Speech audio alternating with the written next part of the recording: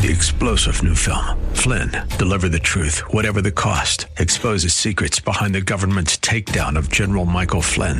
Flynn knew what the intel world had been up to. He ordered the first audit of the use of contractors. This set off alarm bells. He told the truth. He was the most dangerous person for Donald Trump to hire. They had to get rid of Flynn. Flynn, deliver the truth, whatever the cost. Available now. Watch it today. Go to salemnow.com. salemnow.com.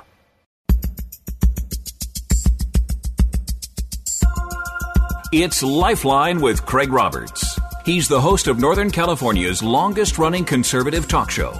He's a man with a message, a conservative with compassion. He's Lifeline's own Craig Roberts. And welcome back to this edition of Lifeline. Let's pivot to a topic that I know is of great fascination to many folks here in the San Francisco Bay Area. This would include those that are renting with the hopes to buy, current owners that are looking to maybe sell. Maybe you're dealing with everything from empty nest syndrome where you just have too much house and not enough people in it, or maybe your family is expanding and that quaint 2-bedroom, 1-bath 1940s style home that really looked great when you and your wife got married is not working anymore for you as your family is expanding.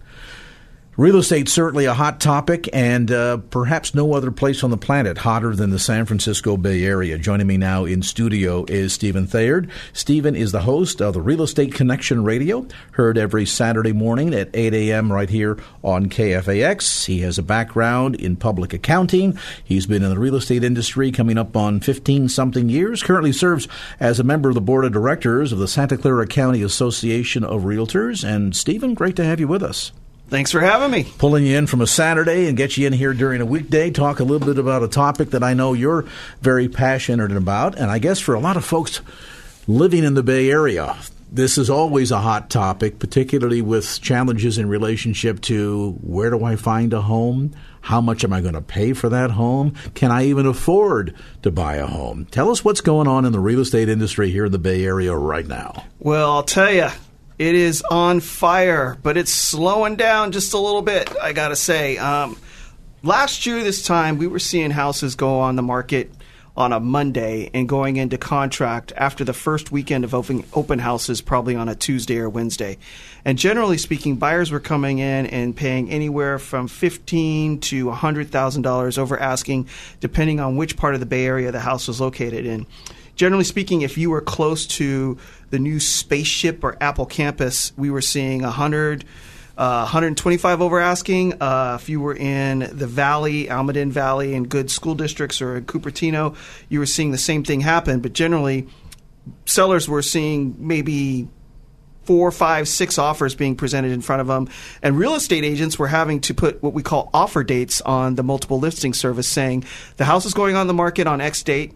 We're having open houses on these dates, and then we're having an offer date deadline by this date about 7 days into the future, and then stopping all offers from coming in because it was so hot that they were seeing 15, 20 offers if they weren't putting a hard offer date on the market. And sellers were just taking advantage of it, and buyers were buying houses like crazy, but we've slowed down since then. Is that a healthy thing? And I ask that question because certainly from a seller's perspective, having a hot market where there are bidding wars going on and you know, 6 figures over asking price, I mean, this is certainly a buyer's paradise. But then I have to wonder, when we talk about pricing people out of the market from a practical standpoint, as prices certainly in spots like San Francisco have gotten further and further out of reach, more jobs, greater demand, less inventory, I have to wonder if at the end of the day a little bit of cooling is healthy to kind of at least bring us back to, if not the old normal, maybe the new normal?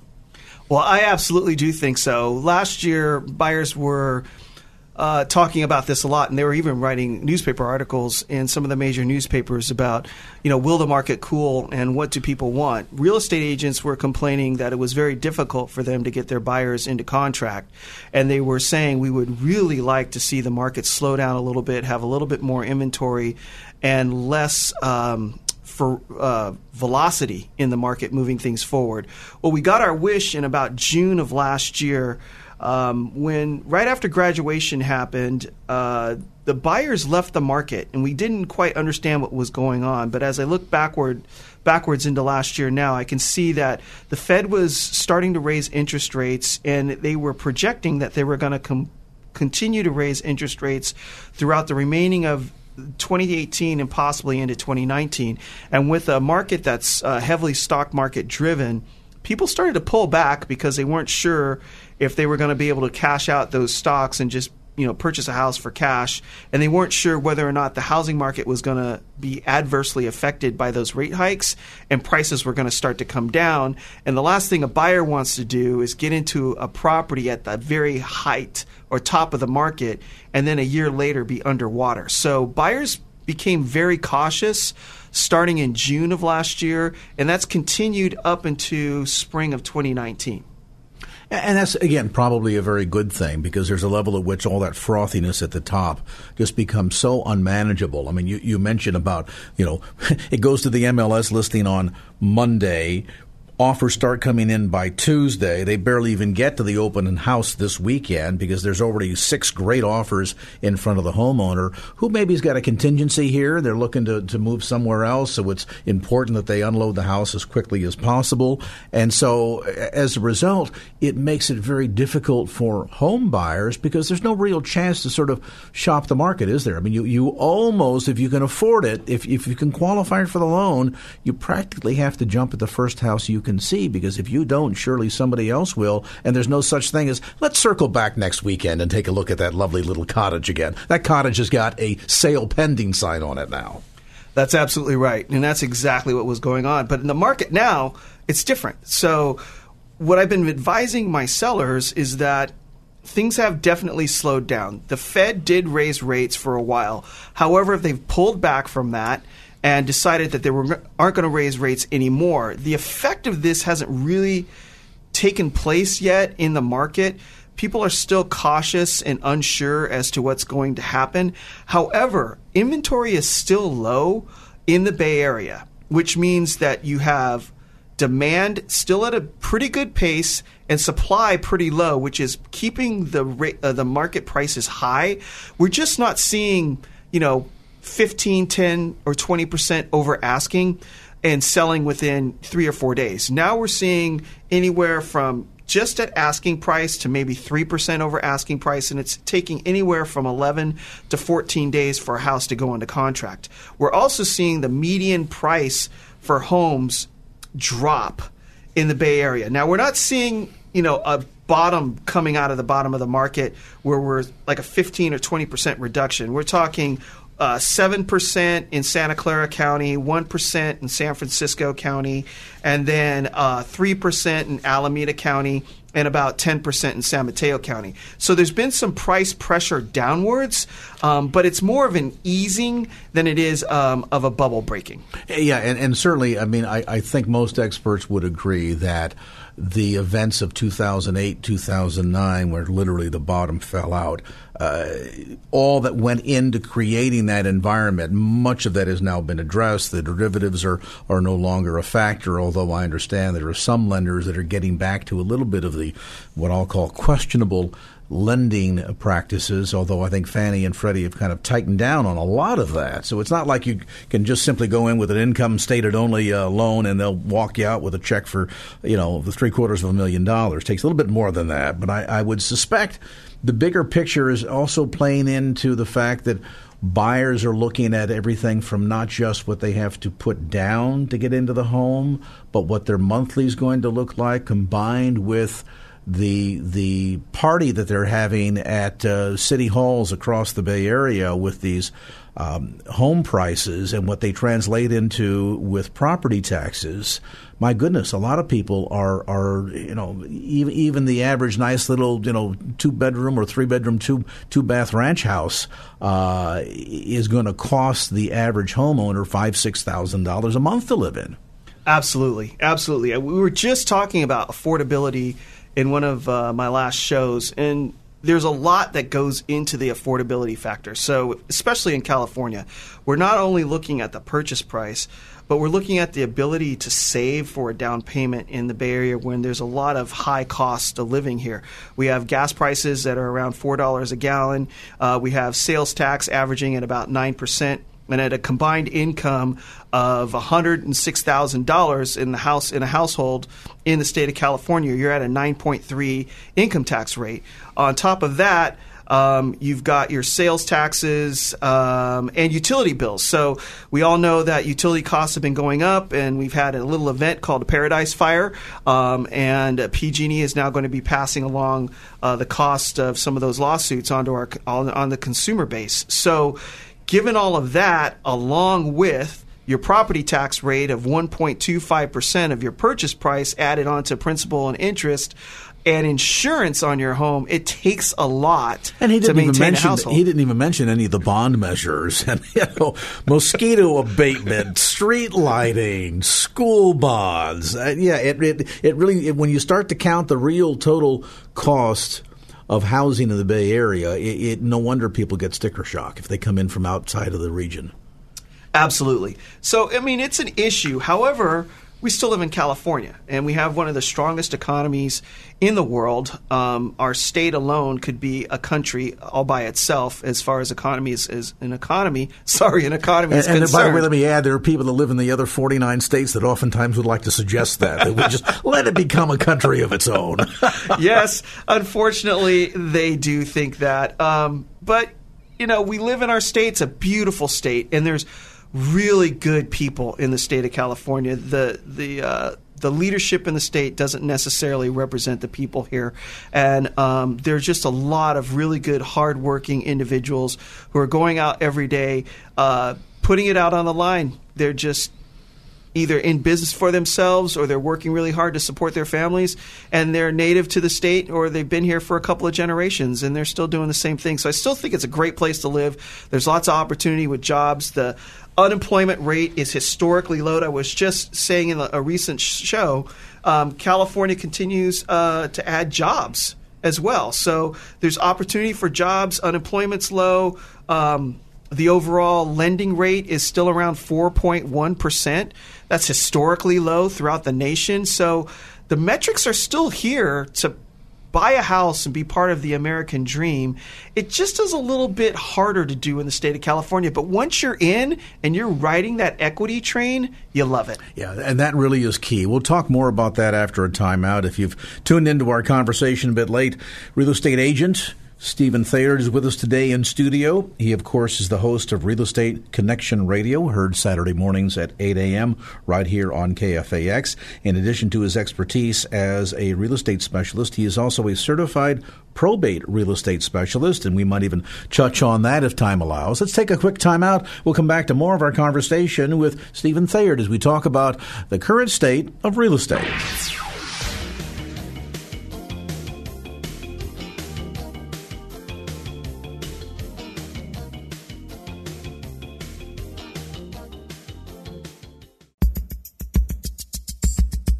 And now back to Lifeline with Craig Roberts. And welcome back to the conversation. We continue our visit today. Stephen Thayer has dropped by. He, of course, is the host of Real Estate Connection Radio, heard every Saturday morning at 8 a.m. right here on KFAX. It really is everything and all things related to real estate, buying, selling, getting in, getting out, moving up, moving down, all of it. Stephen, we've talked about perhaps a lot of the negativity in the sense of, time to contract from the first exposure on the MLS to inventory challenges to certainly price challenges. Let's talk about the positive side. And you alluded to this as we were ending the last segment, and that is the notion that as challenging as owning a piece of the Golden State may be, once you get in, it continues to remain one of those deals where long-term, you're really not going to get hurt when it comes to California real estate. Yes. That is absolutely true. So I purchased my first home, I believe, in 1992. And I remember we paid something like $375,000 for your average 3-bedroom, 2-bath, 1,500 square feet house in Blossom Valley. When we went to sell it about 5 years later, and when the real estate agent bought me the contract of the purchaser who wanted to buy the house, and it said $650,000 on it. I looked at him and I said, "Are you sure? Yeah. Are you sure You're they not would li- have you paid didn't list this mine- much for this house?" You didn't list my house and my neighbor's house at the same time? I couldn't believe it. I was like, "Whoa, $300,000 in 5 years? Unbelievable!" So yes, the equity market here is absolutely fantastic. When it comes to real estate investing, there's two markets. You either have an equity market or you have a cash flow market. California real estate is an equity market, meaning that the barrier to entry is high. It's difficult to get in, but once you are in the market, you make money on owning the house. Just holding tight to the property for a long period of time earns you income. And then you have to get your equity out by selling. You try to time it so you're selling on the up instead of the down, but generally speaking, you're going to make money on real estate by holding it in the state of California. There are other markets outside of the state, and I talk to investors all the time that are looking to invest in real estate, that you live in the United States of America. We're not bound by state boundaries. You can go out of the state and invest where it's an easier entry into the market, but those are cash flow markets. So you're not going to get the kind of equity that we see in the state of California. However, you'll get the cash flow. So you may be able to buy a 3-bedroom, 2-bath house on a standard size lot for $150,000, say in the state of Tennessee, and buy it for cash out of the equity of your house here in California, and you'll cash flow, which will pay your mortgage for the house and positive savings or income on that property, and also have a write-off for tax purposes. However, if you hold that property for years, you might only see it go up $10,000 or $15,000. However, you will have a steady stream of income. California, however, different. You may be just barely covering your expenses to rent your investment property here, but the equity is where the real money is at. So 5, 6, 7 years later, when you go and sell that property, you may be looking at $250,000, $350,000. Let me ask you this. The bottom of, I think it was March of 2009, even though it's only 10 years ago, seems like it was 10 million years ago in terms of the recovery that we've seen made by the markets here in the Bay Area. That has not been universally true, though, across the state. There have been areas that were hit hard in 2009 and have generally remained in sort of that Depression era feeling to this day. I'm speaking specifically of places like Stockton, Modesto, Fresno, parts of that. Does that continue to be a word of caution to investors that look down there and say, gee, I can get a nice little home for $2.25 and maybe get into the investing world and become a landlord? Yeah, so that's okay. It's a depends and a yes and no question, a yes and no answer. Sorry. So if you're looking in a market outside of, say, an hour drive of Silicon Valley where the jobs are, that's the same market that I discussed as being out of state. It's a cash flow market. So the barrier to entry is low. So if you're buying that property and looking for an equity play, meaning you're looking to make money off of holding the property, that's the wrong approach. You should approach it as, I'm going to purchase the home in an area where there's really good hourly wage work or good labor paying jobs. Or a decent commute into the Bay Area, which I guess is 2 hours these days? Exactly. And I am going to collect rent. And the rent cash flow will be above what my expenses are for holding the property. And so that's a cash flow play. If you're looking at it to get equity, then that's the wrong reason for you to be purchasing the home. Now, those areas are still going up because as the market in the Bay Area goes up, it affects all the extended markets. But when the market in the Bay Area starts to come down, those markets go down a lot faster than we do. So you have to just be prepared to ride those out and know that the reason you own the home or the investment is for the cash flow. So really it comes down to a sense of geography. The closer you are to the epicenter of the jobs, which is, of course, the immediate Bay Area, and yes. I guess more intimately the 6 or 7 counties that ring the peninsula in the Bay Area, that really is an equity opportunity based largely on yes, we get high rents here, but you're also going to pay a top dollar for that property. So close in, it's equity based. The further out you go, it becomes more cash flow based. Absolutely, and that's the play.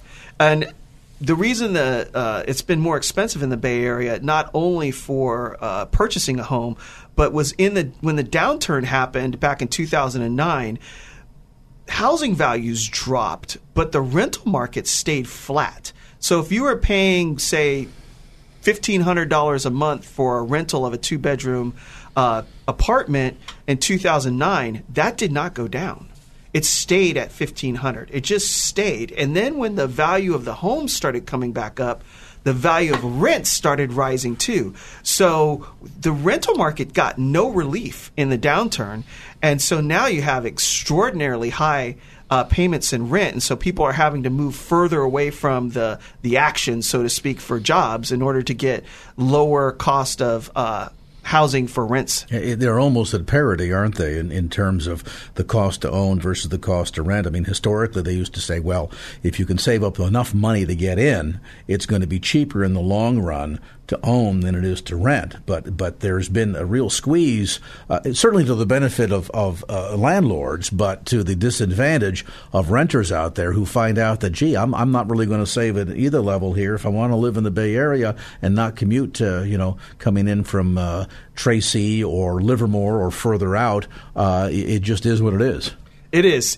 And the advice that I've been giving lately is if you purchased a property in 2009 at the bottom of the market and you have young children that are looking to get into the real estate homeowner's dream here in the Bay Area, go ahead and take some of that equity out of your house because you've done really well for yourself and help your children get a down payment. The cost to borrow money is still really low. What the millennials and Generation Z lack is the cash flow in order to have the down payment in order to get into the property. So if you can help them out and maybe do a personal loan by pulling equity out and saying, hey, pay this back when you refi the house in, say, 5 or 6 years when they have the equity play, then you can help your children out or help people out, family members out in order to get the American dream of owning a home in the Bay Area. Let's dive a little bit deeper, Stephen, because that certainly is a big temptation for parents who say, gee, when we got our first home, this was easy, and we only had to put 10% down, and we did then an 80-10 loan. All this worked out for us. We didn't have to come up with these ridiculous numbers. Now the kids today have to come up with what used to be the whole value of the house. It's not just a down payment. Right. Restrictions from a lender's perspective regarding things like gifting.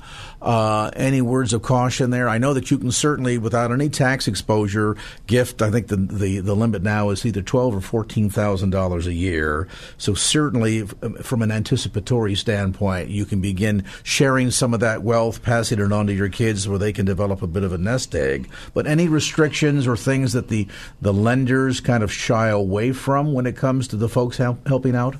So I like to tell people that lenders are the third arm of the Federal Bureau of Investigation. They absolutely have to trace every dollar that comes in when you're buying a home, title companies as well. And before they'll approve the loan, they want to make sure that they can see that all the cash coming in for the down payment has come from legal sources. So generally speaking, a parent or a family member can gift any dollar amount they want to a loved one in order for them to use as a down payment, as long as they document the fact that it is a gift, and we can trace the dollar amount back to their bank account. So there are specific rules, but generally speaking, it's not a risk issue in regards to that. It's a good thing that you did bring up the tax element. I'm not a tax professional, so here's my caveat. Always go to your tax professional and have it confirmed. But if you're planning and you're really planning with your children and you do want to help them out, start gifting that $10,000 to $14,000 amount annually for 3 or 4 years so they can build up the $40,000 down payment. Just make sure that they don't spend it as best as you can. And then you won't have to worry about it being a tax issue if it comes up out of nowhere and you think it's a good idea. Yeah, because they all share information. Right. And as you point to the fact that they're going to want to verify what the source of that money was about. And I guess at the end of the day, then, from the lender's perspective, they're looking to qualify you based on your ability to repay the loan, not necessarily on whether or not you've saved every dollar since you got your job at McDonald's at the age of 16, or grandma and grandpa came in and gifted you $100,000 when they passed away. They don't really care as much about that as they're concerned about your ability to make that monthly payment. Yes, and I have this conversation all the time with first-time home buyers because generally speaking, a first-time home buyer starts their home search in the evening when they're looking at their rent payment, and they're like, it's $3,500 for this 2-bedroom apartment. There's got to be a better way. And they get on the internet and they start looking at housing, and then they run into a realtor and they go, how much of a down payment do I need? And what are my payments going to be? And the answer is always, it depends, because your payment is based on how much of a loan you have. So the more money you put down on the property, the less of a loan you're going to have, which means your payments are going to be smaller. So that goes back to your point. If you receive a gift from your grandmother or you inherit $100,000 or $200,000, the bank doesn't care. As long as it was a legal way of obtaining the cash, you put it down, and then you have the ability, based on the income that you earn, to pay the payments on the loan you're getting, you're good to go. Let's take a time out. I want to come back with some closing thoughts. If you've joined the conversation a bit late, we're speaking today with Stephen Thayard. Stephen, of course, is a real estate expert. He is the host of Real Estate Connection Radio, heard every Saturday morning at 8 a.m. right here on KFAX. We'll take a brief time out, come back with more as Lifeline continues.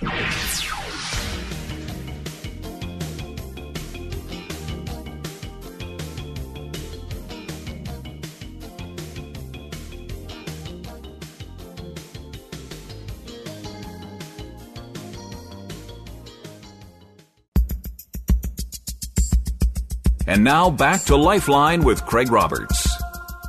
And welcome back to the conversation. Let me invite you, if you want to hear more, you can check out Stephen's program, get more great insights on home buying, home selling, and all the do's and don'ts every Saturday morning on Real Estate Connection Radio. That's Saturday mornings, 8 a.m., right here on KFAX.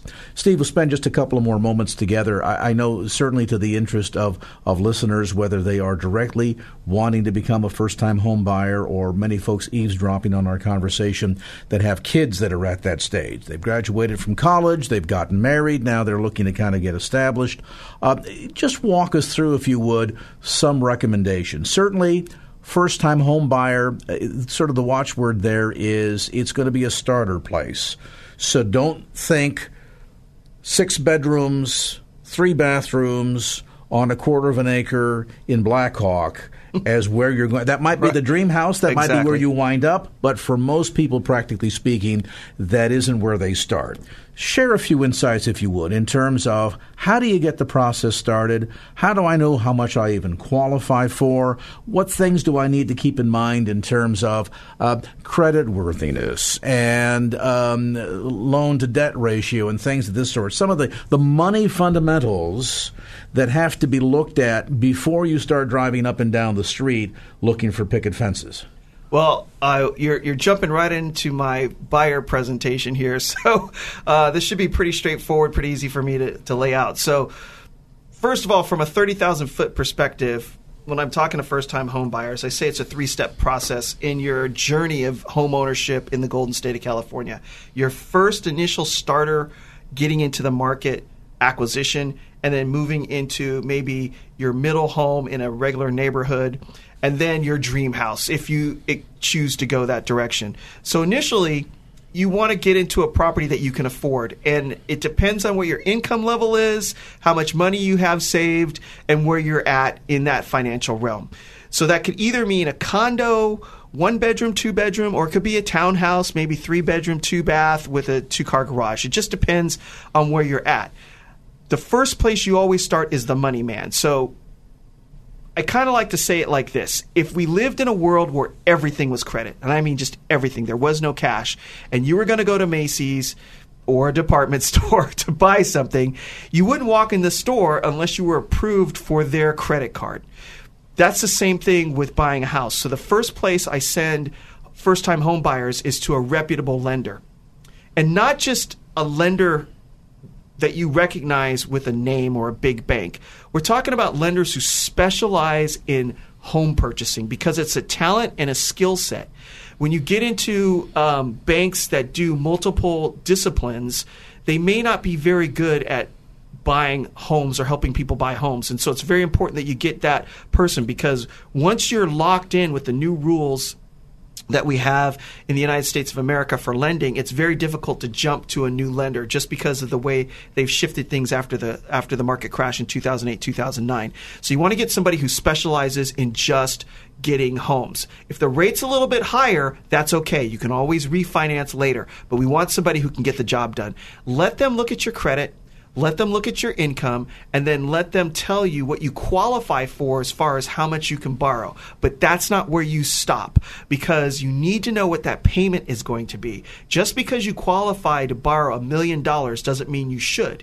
You need to know what you feel comfortable with as far as your monthly expenses overall for living. So if that $1 million qualification means that you're going to have a $10,000 a month mortgage payment and you don't feel comfortable with that, you're going to dial it down to a number that you feel comfortable borrowing. That also includes your interest on the loan, your property taxes on the property that you're purchasing, and the insurance. You go there first and you work out all of those details and back into a comfortable payment. And then what you get at the end of that process is a conditional loan approval letter. That letter is the key for you to write an offer on the house that you ultimately want to buy. So you really want to have that letter in hand in advance. That shows to the home seller, you're serious. This is a serious offer. The worst thing to happen is for an offer to be written, an offer to be accepted, going to contract, and then, we've just found out you can't qualify for this house. You've wasted everybody's time, and you probably also just donated a nice deposit check to somebody. Yeah, absolutely right. I got to tell you, most real estate professionals won't let someone in their car to go show property unless they have the conditional loan approval from the buyer. It's just a professional check that we use for working with buyers in order to make sure that they're really ready. Because real estate's really emotional. The last thing you want to do is find the home of your dreams and then go back and figure out that you're either not qualified or you're overqualified, because it can go in both directions. You could find out that you can't afford it, or you could afford more, and then you're like, well, I don't want this small house. I want a bigger one, and you have to start the process all over. So it makes your search process more fruitful because you're laser focused in on the price range that you can afford, and you have this letter in hand that proves to the seller and to the realtor that you can move forward with the purchase once you find the house. Now, as an experienced real estate agent, a homeowner, and a family man, give us, again, that 30,000-foot high view on a bigger picture question, and that's this. Oftentimes, the be-all to end-all is to get that breakthrough and get your foot in the door into real estate ownership, whether it's a single-family dwelling or a condo, whatever it might be. Do young couples make the mistake of focusing so heavily on obtaining that house that they forget about some of the longer-term things that they need to be able to have the necessary cash flow for? I'm thinking specifically of someday kids are going to come along, and then those kids are going to want to go to school. Then someday they're going to want to go to college. And as you work through all that process, you can borrow money to buy a house. You can borrow money certainly to send a kid to college. You can't borrow money to retire. Is it important to think about big picture that you don't get so cash-strapped in making that mortgage payment every month that you are failing to set money aside for some of these other issues in life? There's some wisdom involved in all of this for sure. Real estate professionals will advise, but in my 15 years, what I've learned is I cannot impart my viewpoints onto my clients. You would hope that people would think in this direction, but not everyone does. So my advice would be start with a starter home that is below budget, something that you are comfortable with getting into, where the payments are low enough, where you still have discretionary income to still have fun. You do not want to be a house poor, meaning all of your discretionary dollars are going to paying the mortgage and the expenses to maintain a home. You want to have a little bit left over just for peace of mind, because there's always unexpected bill who comes knocking on your door from time to time. A car breaks down, somebody gets sick, you might want to go on vacation. Just things happen in life. So it's always good to have a little bit of a cushion where you can make decisions and have some freedom in the United States of America to have choices to do things that you want to do and to set money aside. the equity in the Golden State will grow for you, and then in 5 years, you can make the next move. That's about the average amount of time people stay in their first home. If it's a starter home, it's about 5 years. And in about 5 years in California, you generally have enough equity to move to that next level. And then you take the money out of your house, your first home, and roll that into a bigger, better next home, and you still have that cushion. Now, I will say you do have to stretch just a little bit, and this is why. When you are working a professional job, you're not stagnant in your salary. You may have started at $75,000, $80,000, but as you're 5 years into the home, you're also 5 years into your career, and your income's going to go up. So you're going to get comfortable over time because you're earning more money as well. Some good insights on real estate and becoming a first-time home buyer. Stephen Thayerd, our guest today. More information available. You can go to his website at realestateconnectionradio.com. That's realestateconnectionradio.com. And we invite you to check out the program every Saturday morning at 8 a.m. right here on KFAX. Stephen, if folks want to reach out to you directly, what's the best phone number they can reach you? They can reach me directly at 408-472-0817. Again, that's 408-472-0817. And as you've heard from our dialogue today, Stephen is very knowledgeable in a multiplicity of arenas in the real estate world, from buying to selling, dealing with probate. And so if you have any questions, you're looking to get some solid advice, maybe some tips on where to start, a little bit deeper than what we were able to discuss on the program today, feel free to give him a call. 408-472-0817. That's 408-472-0817, or online anytime at realestateconnectionradio.com. And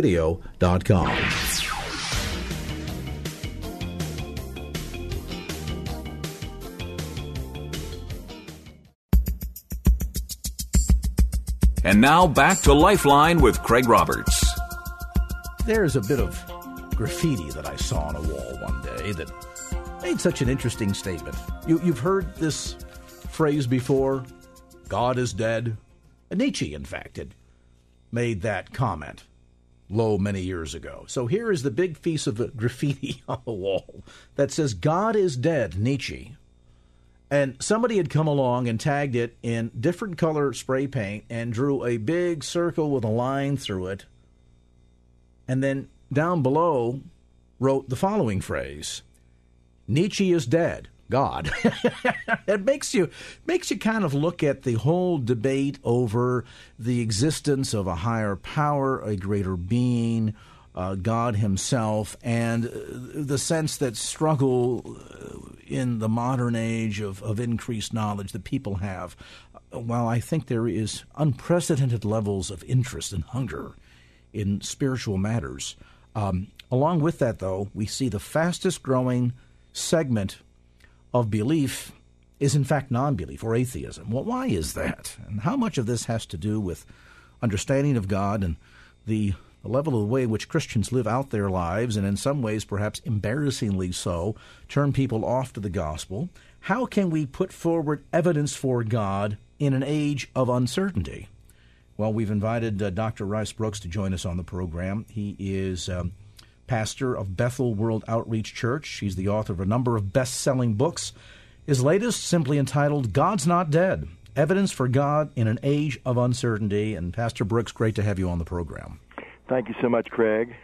This is an old debate, but it's a debate that seems to be ever increasing these days, as certainly we see tremendous interest in the occult, in the supernatural, in alternative so-called religions like Wicca and paganism and so on and so forth. I don't think there's any argument that mankind still doesn't quest for some kind of a satisfaction to a spiritual thirst, but the manner in which we go about doing it, and in particular the direction in which we head in terms of whether or not we ultimately arrive at belief in God or not, that seems to be changing. And as you point out in the book, remarkably and disappointingly so, the fastest segment of those in the arena of belief are those who believe in nothing. Why is that?